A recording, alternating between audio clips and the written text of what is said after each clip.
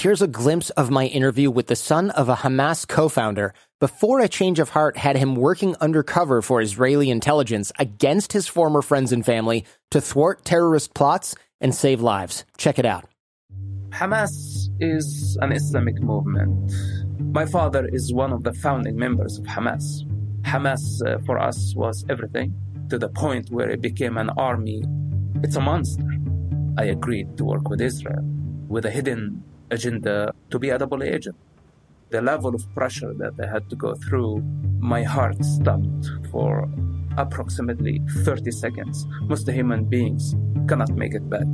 I was tortured mentally and physically. Everybody in the city knew that I'm a dead man.